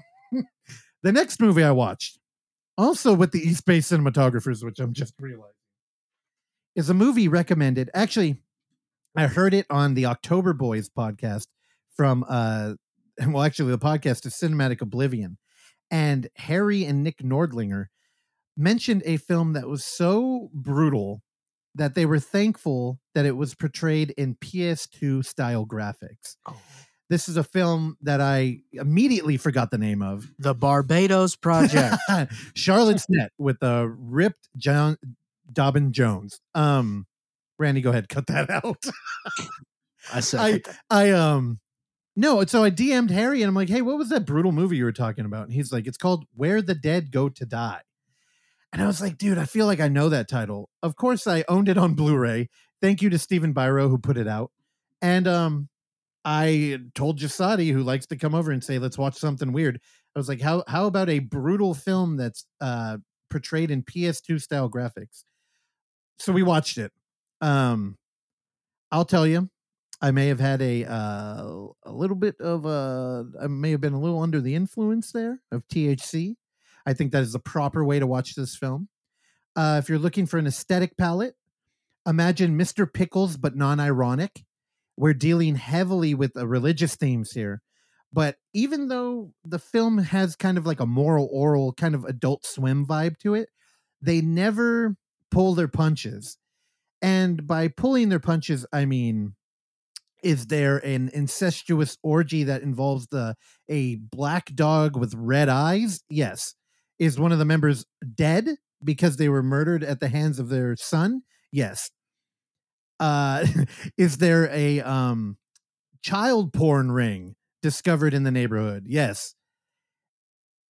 And yet, I realized I think I'm a little desensitized. And what I ended up taking from this movie was that the CGI textures really bring it to a psychedelic world. And I think if Randy still had his microdose mushrooms, he could do it. I do think this movie gets a lot of hate. Now, again, I don't know much about him, but the director-writer of this movie goes by the name Jimmy Screamer Claus, spelled like Santa Claus. And I kind of get the vibe that he's kind of like a Hot Topic dude who's trying to be edgy. And whenever you get like a callback to Macho Man Randy Savage, when you throw him in the Hot Topic, you get Rob Zombie. And it always splits the audience here. And I think he suffers a little bit from that. I will mention that some of the voice acting in here, we have Leanna Quigley does a voice. Trent Haga does a voice. Haga's in this. Yeah, so there's some interesting stuff going on. And, the director has gone out, and I guess he's made comments where, like, all of the imagery is, he just chose it because he thought it looked cool. And, like, if you go on Letterboxd, I think one of the top reviews is somebody like, oh, we got a deep thinking director here. And it's, if you're looking for something a little shocking and full of art, go check out Where the Dead Go to Die. Now, Harry was saying this is one of the most brutal things ever. I don't know if that really helps the film, setting it up that way. It's kind of when you are about to screen Raw and you hand out barf bags. Like you're really putting the bar up there. But again, I mean, I'm in love with the girl who edited Charlotte's Net frame by frame. So we've seen some shit. And also thank you to fucking Stephen Biro. He's really, this is the kind of shit that would never be considered art. I have to disagree. There's value in this film. But this is never going to be put on Criterion. And I'm glad Unearthed is doing the hard work out there. Well, that's why we have Unearthed, to pick up the slack from Criterion. Yeah. Stephen sure. Biro himself has said that's the point of his I existence. know. We got to get him back on. But Russ, I'm looking here at Mr. Screamer Claus's IMDb page, and it looks like this is just his thing. That sort of, as you said, that blocky PS2 aesthetic. It looks like that's his thing. That's fine. Because prior to this, it's a bunch of shorts, and it appears they all are, the lion's share of them are done in this way. Yeah, I mean, I liked it. Honestly, it's much higher quality than PS2. Also, I should say that. Yeah. But you're not wrong. I get what you're saying. No, here's the thing, and you'll appreciate it. When we were done with this and we were talking about the animation, I was like, you know what this reminds me of? I'm like, hey, let me go jump on YouTube. And I showed them the Gingerbread Man, the Residents, a 10-minute like song. And it's right on par with that, even tonally. Because the Gingerbread Man is like, it's a good call. Because the Residents, they did that shit. Didn't they make a CD-ROM movie or some shit? Yeah.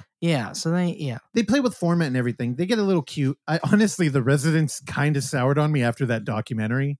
That we saw, which is whatever. The Gingerbread Man, if you want to jump on YouTube right now, it's 10 minutes. The song is great, and all of the visuals, it's perfectly a tonal match with Jimmy Screamer Claus's big hit, Where the Dead Go to Die. Randy's also a fan, gave it 4.5. 4.5. I think, fuck, what would I give Where the Dead Go to Die? I think I give it like a 3.5. What would Jim Jarmusch give it, since it's very close to his movie? Probably like a 5, because the music is out of this world. Hell yeah. And then the last thing I got is a film that we've all seen. Okay. A film that I've been dying to see. For a long time. A film that I'm very angry I didn't go to the opening night because everybody in the fucking Bay Area was like, don't go out. There's going to be the storm of the century. It was 50-mile-an-hour winds. That's some bullshit. The winds were rough, dude. I was trying to be responsible too. I'm like, man, I got a kid. The problem is you don't, just the roads, man. It's just, I was like, you don't know. If me and Oksana go out to see the fucking most badass movie of 2023 and we don't make it back because the earth opened up and a tornado threw us into the high winds, then Cliff is going to have to do it on his own. And we just couldn't risk it. And then we saw it the next day. Or he grew up an orphan. Yeah, that could happen too. Or else you'd be raising him and be like a buddy cop. I'm giving him to Randy. Shipping his ass. Honestly, that's what me and Oksana would want. Indeed. So we went out and saw M3gan. And I'll tell you, M3gan is fantastic. And it's PG-13. So this is going to be the only thing I say. If you're high off of Terrifier 2 vibes and you want some gore, this movie's not going to deliver there. But everything else I thought was fantastic. The writing, there's a ton of film homage in here. I think they've elevated Chucky. This movie is a Frankenstein, pardon the pun, of Frankenstein. I think it's got a little bit of The Good Son in there and Child's Play. I actually think it kind of elevates all three in what they're talking about, while putting a modern twist on commentary within the tech community, tech creators, and also allowing kids to be raised by devices. But at the end of the day, none of that shit really matters. If you want to show up and see what could potentially be the most stylish slasher to ever hit the horror iconography, that's there. I could watch a fucking 3-hour, I could watch a TV show. I would watch a TV show about M3gan. She's so cool. She's got sunglasses. She's always dressed perfectly. Customized. Drives cool cars. Has a fantastic dance. And she can sing like a fucking Disney princess. I can't. Terrell snuck in a couple shots for us. And it was a goddamn party in that theater. I had so much fun. There, I put the bar very high, so now you two can drag it down. You miserable fucks. Randy, you go. I thought it was mostly fun. I do think that, I'm not the biggest horror person here, but I do feel that I would have liked an R-rated version more. And I also feel that some of the best or most iconic moments of M3gan are in the trailer, which did get me excited to see the movie and is partially why I went to see it, but it also ruined some of the good scenes in the movie. Yeah, no, that's fair. I've been using GIFs of her dance moment for so long now, which is why I thought the singing was, because that moment where she breaks into Titan. Yeah. Oh, Titan. Whoa, I'm having a weird film stroke right now. Titan. Dude, sitting next to Terrell, who also started singing with her. Dude, that's the experience I wanted. Dude, but also the movie, they just had their fingers on the pulse of how the audience was going to be feeling. Yeah. It's never boring. No. It moves very quickly. And on this show before, I've complained about the whole audiences are too savvy and filmmakers don't pick up on it. So when you get Chekhov's gun, everybody and their mom is just like, oh, okay, it's Chekhov's gun. Like it's almost like a boring thing. This movie had a 48 different Chekhov's everything. They brought out his storage unit. And so much so that by the third act, it's kind of like I wasn't even thinking about it anymore. Yeah. And I don't know. M3gan just has a charisma, man. Yeah. Well, okay. So there's a lot to unpack here. Is that a toy joke? I appreciate it. What was it? Funky was the name of the toy company. Oh, I don't remember. Yeah. Yeah. So first thing, I think casting here is top notch. I think they did a great job with casting. Allison Williams, I don't know if she's becoming this little scream queen, but she's been in several horror films the past few years, and I think she did a great job here. Really liked her in this role. Also, I thought that former co-host of this show, Justin Coote, was at the movie theater with us, so I was talking to him after the movie, and we are talking about the child that they had in the main role. And he said he kind of turned around to her because I was very impressed with her. Mm-hmm. There were times where she had to emotionally bring it, and she did. And I think that it's a tough, that right there. If it's interesting, right? So when we think about this movie, we think about, all right, the purpose is we have a doll that is for children, and it is primarily focused for young girls. So the age range is a 10 and under, I would say, right? That's about what this girl was. What, 9 years old? I think that's what they said. I'm terrible at aging kids. That's a tough spot to put a child in to center a horror movie around them. Mm-hmm. Is 9 years old. Now we've done it before, yeah, and we'll do it again. But it's a tricky spot to be in, and the kid's got to be able to deliver. And to center that child around trauma and losing parents, she had to bring it emotionally and did a great job. Then you've got M3gan, the doll itself. The reason why this movie works is because they got M3gan right. Oh yeah. If you don't get M3gan right, this thing sucks. And when I look at M3gan, it's not surprising to me that the screenwriter of this also wrote Malignant. Yeah. And she wrote Hellfest and is writing The Witch 2. Damn. By the way. Also, Black Lady. So, So pat yourself on the back, white guys. Hey. You're supporting a cause. Because I felt a little malignant during this. And it was... Oh, okay. Do you mean The Nun too? What did I say? The Witch too? Mm-hmm. Oh, yeah. It's The Nun too? The Nun too. Okay. God, thank you, That changes a lot. I was like, whoa, The Witch too? God, that's crazy. The Witch too. But The Nun too? Jesus Christ. Talk about a movie who am I joking? I would have went and see it anyway. I walked out of The Nun. That's because of your religious background. Indeed. You'd seen Bloodline, and you're like, this is No, bullshit. it was just something was up. I think I left my coffee pot on. But No, but you're talking about nailing the character Megan, and I think you're right. Because from a modern standpoint, I think we're quick to pile on tech. yeah, But the thing is that tech is really effective, and it does make life really easy. So the only way you could really make Megan horrific is to be so useful and so effective that it makes other people obsolete.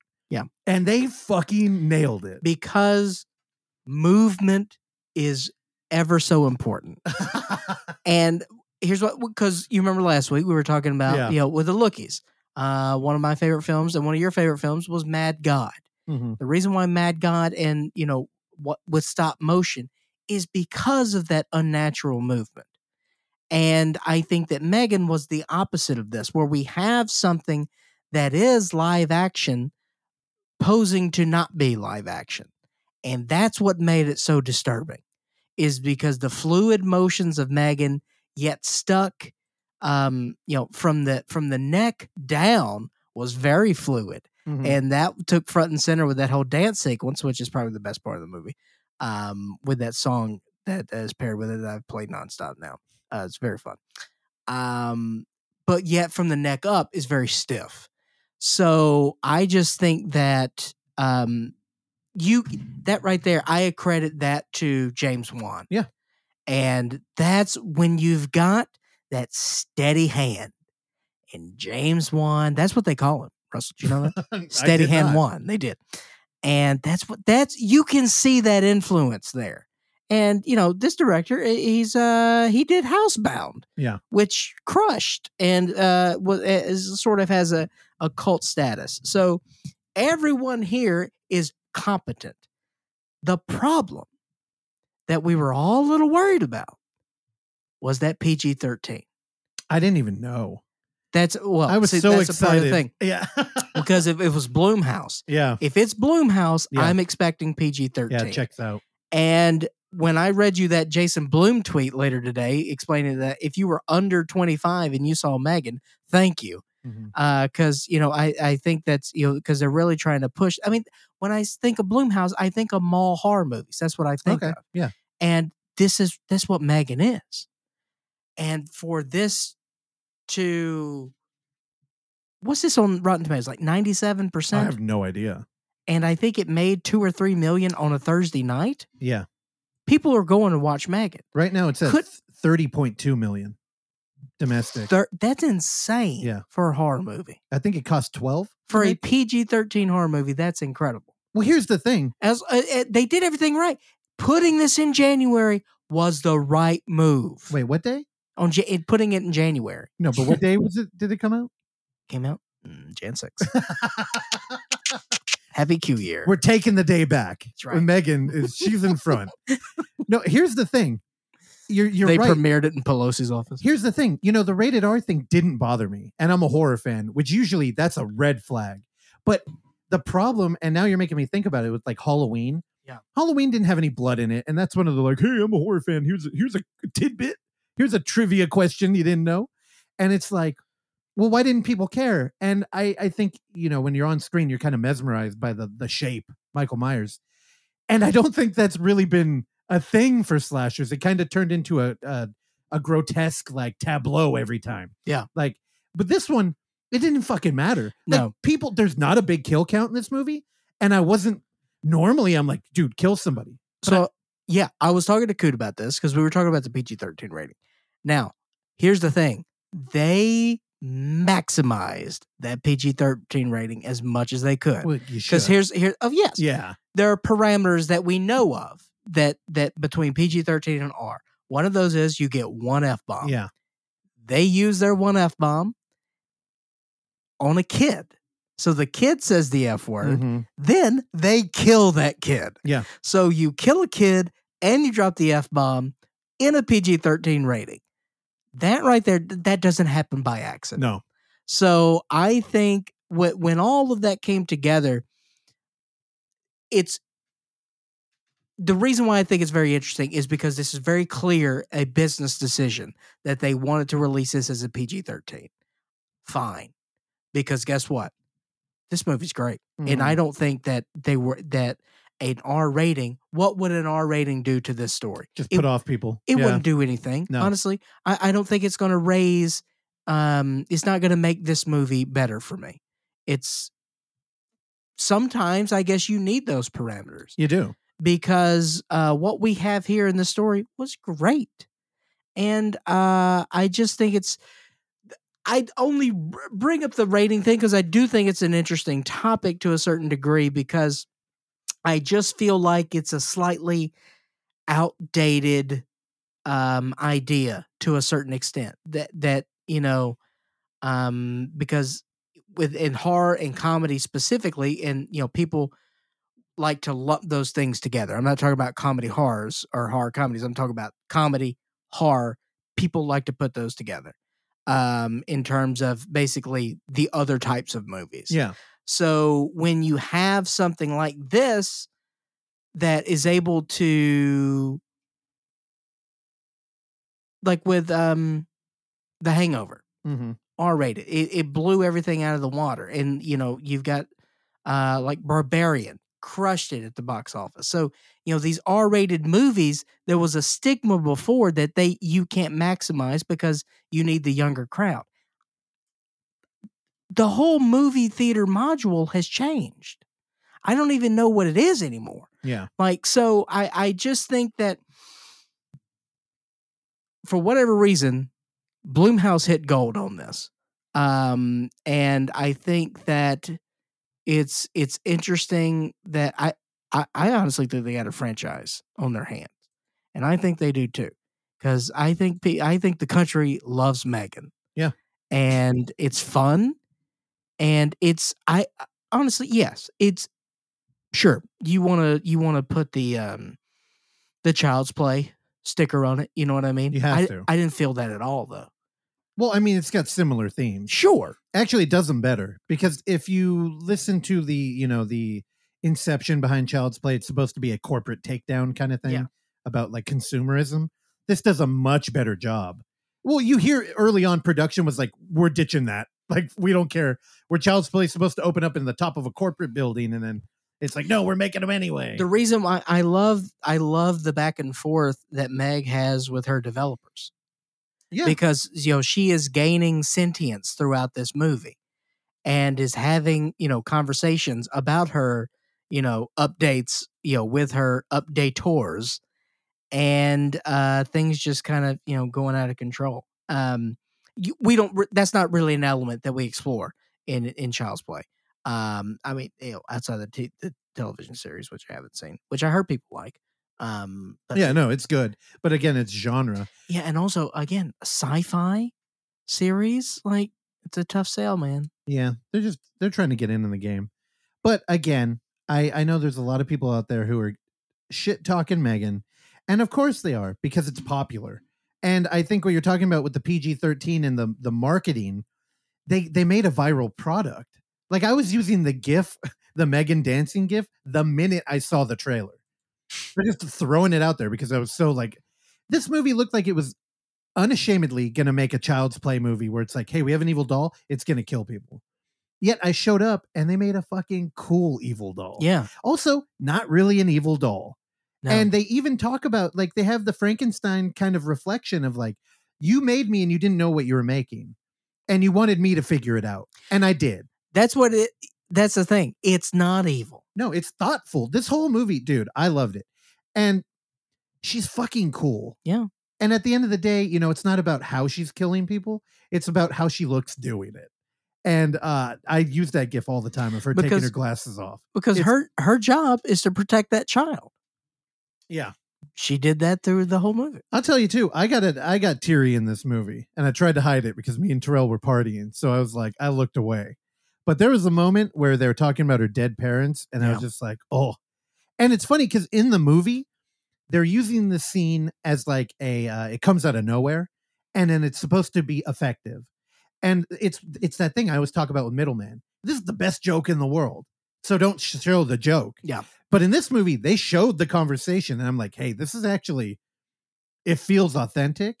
She's making a bunch of great points. And the way she's handling it isn't the way I thought she was. And it's effective. And I kind of had that moment too, where it's like, oh, she's terrifying. Because you're right. They fully embrace the uncanny valley with a completely human body and a oh so slight doll face. Like, dude, I can't stop talking about this movie. If you're a film dork out there and you're like, yeah, but is it like a plastic feeling modern film like all of Michael Bay's movies and they have no intrinsic film inspiration? That's not true either. There's a great scene in a like outhouse out in the back, like a little what the fuck would you call that? Like a shack? Very Evil Dead. There's they even have an homage to like the shitty ghost walk that Gothica came up with. You remember when Gothica came out? That stupid ass like they even do that in this movie, and I'm like, they're getting cute with their It's so callbacks, dude. I don't know. I feel like this is a tour de force of a PG-13 movie, and I teased in the beginning that there was some terrible merch that I was probably going to spend too much money on. There is M3gan merch on their website. Oh boy. They have a hoodie and a shirt. And it's like, here's the thing. You could just fucking throw M3gan on a shirt and it would work. Yet somehow they pick two things that are they're rectangled out. They have dialogue on them. They're not appealing. But I just want to own part of this so badly that I'm probably going to pull the trigger on it. And they have like a white hoodie. It's like, what the fuck are you doing? M3gan hoodie, dude. And they're probably like $60 each. I don't know. But check that out. Said the man wearing a $45 hat that just says scary on it. I know. That's the problem, man. I'm a horror fan. I'm a consumer. I'm the problem. And again, That's right. Everybody- Capitalist slime. everybody talks about that dance sequence, but the best part to me is while she's flipping down the hallway, she takes the fucking paper cutter and turns it into a sword, Yeah. which everybody's always done. Sure. But for some reason, her proportions in her hand, it just looks fucking cool. Yeah. It's very katana-like. Yep. And the shot low on the floor up. Yep. It's like put it on a poster. Yep, it's Put great. that on the fucking shirt. I'll wear that. I think my favorite image was when they went to the children's birthday party in the woods and they put M3gan in on the giant tree with all the other stuffed animals. Oh, dude, so good. Very good. Make that a big poster. That's horizontal. I would love that. Oh, and also you're talking about I'd put that as a tramp stamp on my body. all of the PG-13, like getting it all out and Yeah. with one character. Well, they kill an animal, they kill a child, and yet while they're doing it, they've portrayed these characters in a antagonist way. So you're rooting for M3gan when she does this shit. It's fantastic the way they crafted it. That's the one thing I will say. I did mention about the R rating. I would say that's the one. That's the pound of flesh that they have to pay for the PG-13 rating, and that is off-screen kills. Yep. And that's what we got. But I didn't care. I didn't either I because didn't care they at give you all. something else. It's fun. Because they do the little things right. This is a thoughtful movie. It's smart, and we're not used to these types of movies in January. I don't know. January, they sneak out bangers like Underwater every now and then, and This Nobody is sees it this is coming. better than Underwater. I'll agree. But even, Oksana's a huge K-Stu fan now after watching Personal Shopper. We're generally She may fight you on that. we're generally stuck with Liam Neeson movies in January. I know. Yeah, that's very true. And I don't watch any of those. I rewatched Cold Pursuit again. It's Oh great. my God. Cold Pursuit. Also, I can't close the book on M3gan without this personal connection I had with her. I just really felt connected to this character after she corrected a problem that I have constantly with all of my friends involving wood tables and coasters. I felt heard and seen in this movie as there was an ongoing theme of this little girl not obeying the coaster rule. There's a She's stack 9 of coasters in this goddamn room, and on Clark's table he has 3 drinks. None of them are coasters. I have 2. One is it has a jacket on it. The other's empty. You're fine. The condensation is pillaging the table. There's no ice in It is either one of those. robbing it of its beautiful It's pigment. room temperature. Also, you told me personally you don't give a shit about this table. Again, I felt Thank you. heard and seen. It was fantastic. So make some M3gan coasters. I'll buy them. Make some Megan koozies, and I'm in. Dude, that's swag right there. Megan coasters. I'm in. Right? That's good. Put me in contact with James Wan. Direct line, Randy. Connect me. We're calling him right now. You can chat with Megan on their website. No, she's scary. Yeah, If she'll sing to me though. Also, yeah. look up the girl that did her voice. What is her name? Jenna Davis. She, if you go on IMDb, she looks like a goddamn doll. Click that picture. She looks like a real life Megan. Right? Yeah, she's a little scary, but beautiful voice. Disney, get her in. Megan could be a Disney. That's the movie poster. Dress her up like Belle. Oh boy. Or like Ariel. It'd be fantastic. All right. Anything else? I could talk more about Megan. No, I do 5 stars. One of the best I have moments. to pee. Okay, well, I'm not done waxing poetic about this lowbrow trash film, like you said on your letterbox. What is a low trash film? How many stars are you going to give it? Megan? Yeah. 4. Oh, God. You're really randying me right now, dude. You want, 3.5. What do you want? 3. Fuck you. You want 4.5? I want at least 4.5. I'll give you 4.5. Oksana? 5 stars. Yeah, exactly. 5 stars. It's a 5-star fucking movie. Also, Jenna Davis, she was born on May 5th, Cinco de Mayo. Shout out to the fellow Taurus, voice of an angel. But I feel like you're going to forget about this movie for next year. I feel like I'm going to get a fucking tattoo of this movie. If you do, I'm going to laugh at you. Okay. What, the Pokemon and the Beholder didn't make you laugh? I mean, that's fair. Yeah, this would be my most adult tattoo. That's also fair.